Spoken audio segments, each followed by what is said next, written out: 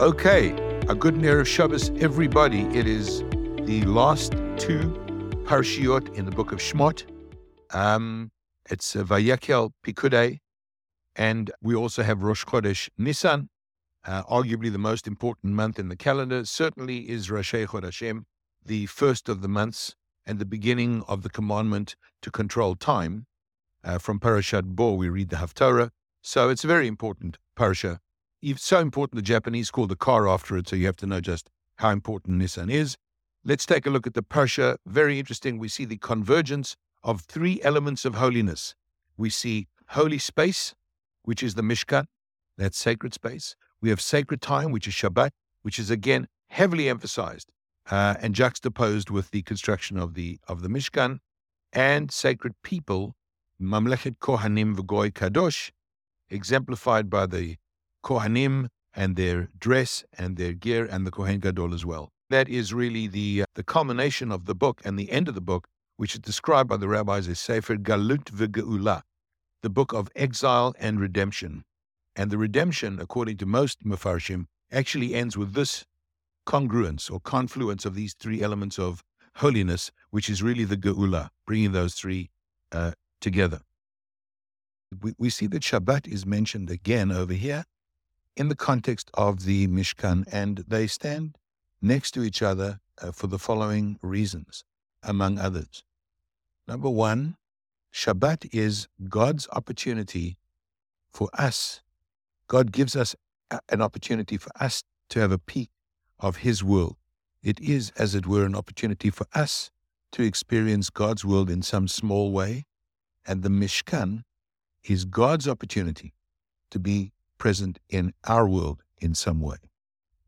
Secondly, we learn from the Shabbat next to the Mishkan that the prohibition of work on the Mishkan on Shabbat means that holiness in time takes precedence over holiness in space.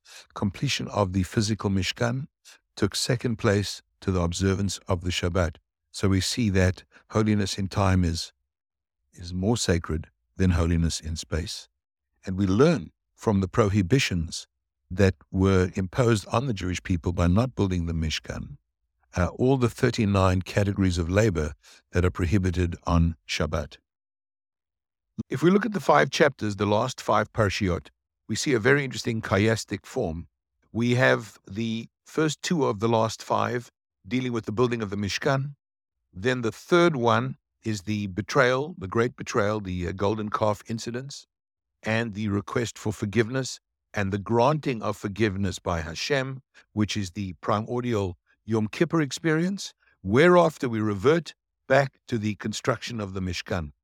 And that's a beautiful sandwich, if you will, with perfection or the aspiration for perfection in 2 chapters, then sin and appealing for forgiveness and the granting of forgiveness and allowing the wholeness and prior condition to resume, which is what true forgiveness is all about. And so that is the end of this book in terms of the Yom Kippur mode. One of the interesting contrasts is and it appears in the building of the Mishkan and again in the building of Beit HaMikdash. When it comes to the construction, more is given than is needed. And that is extremely unusual and amazing, but Moshe has to stop the people from giving. And yet a short while later we have Parashat Shkalim. We have the idea that the half a shekel, the machatzit shekel, has to be given by everybody. It's a levy that's imposed on every member of the community. And that contrast between the excess giving at the beginning of construction, the excitement, the enthusiasm of the new, and then the obligation to extract funds for the maintenance is a very big reflection on the natural tendency in life. Beginnings are more exciting than maintenance. Everybody is there for the foundation stone and the celebrations of new beginnings. And yet, the maintenance is really the challenge of anything worthwhile. This applies to organizations and also to relationships. Look, for example, at any marriage. Under the chuppah, at the beginning of the wedding, everything is incredibly exciting and filled with hope and love. And yet 10, 15 years later, a large percentage of those people are either divorced or heading for it. And there are 2 aspects of this that I think have practical implication. Firstly, we know that on Shabbat morning, we make a special bracha, not for the people who laid the foundation stones, not for the people who put down the first brick or shoveled the first part of earth out for the foundations. It's actually for the people who give ner lama'or v'yayin lekiddush and havdalah. We give a special prayer for those who give the candles or lighting for the shul and the wine for kiddush and havdalah. Those who take care of funding and providing for the ongoing maintenance of the shul.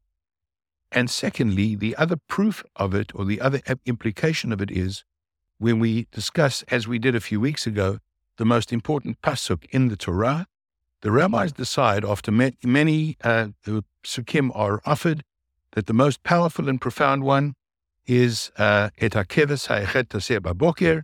The first lamb will be sacrificed in the morning, and the other one ba'erev. And that idea of the routine daily sacrifices in the temple are considered the most important pasuk is perhaps an allusion to exactly this point. And as Ralph Waldo Emerson said, the challenge in life is not to keep seeking new vistas, but to see old vistas with new eyes. Jews have as their prime task making the ordinary extraordinary. There is a wonderful parallel between the building of the Mishkan and the creation of the world, because it's as if the physical world was created in Bereshit and the spiritual world was created with the Mishkan. And there's a wonderful parallel. I'm just going to hit a couple of the highlights so you'll get it immediately. On the first day, it says God created the heavens and earth and spread the heavens like a curtain. And when it comes to the building of the Mishkan, it says, and you shall make a curtain of goat's hair. The second day, it says, let there be a sky and let it distinguish between water and water. And at the Mishkan, it says, let the parochet split for you between this and that, and so on. And then for the third day, it said, let the waters gather.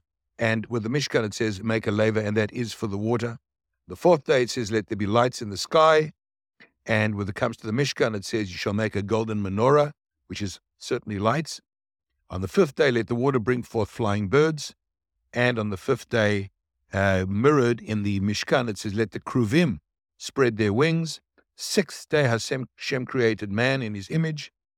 And on the sixth, and in the building of the Mishkan, it says the Kohen Gadol is anointed in the same way to reflect God's holiness and to serve Hashem. On the seventh day, and this may be the most powerful of all, seventh day, it says he finished the heaven and earth. So God finished all of that. And in the Mishkan, it says Hashem blessed, and Moshe blessed all the work, and that Hashem rested his presence on the Mishkan, which is the same as the presence that Hashem rests on the world for Shabbat.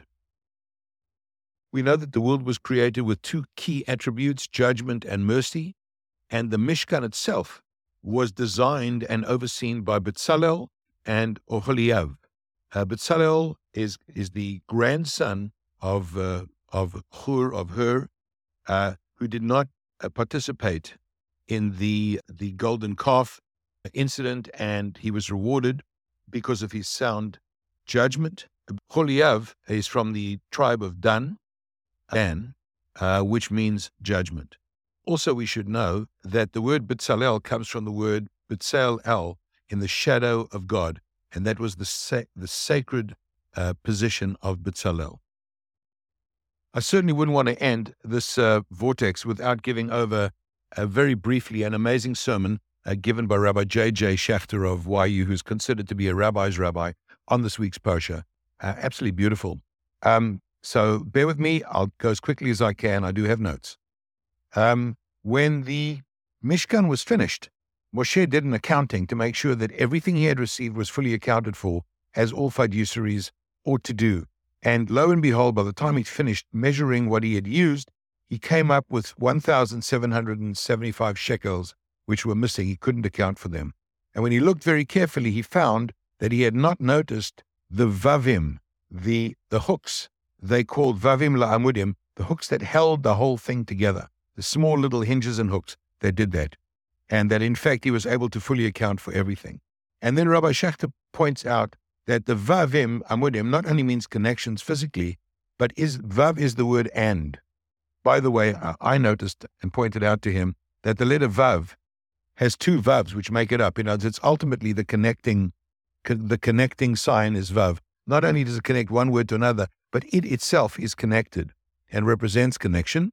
And he points out that this letter Vav is the hallmark of a Jew. In fact, when Cain had a mark on his forehead, the rabbis tell us that it was a Vav because the thing he was missing was connectedness.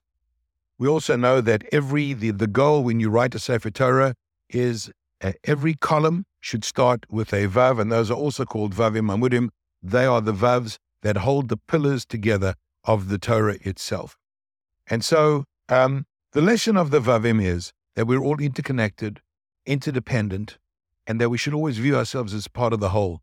In fact, when we make a l'chaim on a drink of alcohol for a simcha, and we say l'chaim, I think we were done a great disservice by the Fiddler on the Roof people, because they translate l'chaim as to life.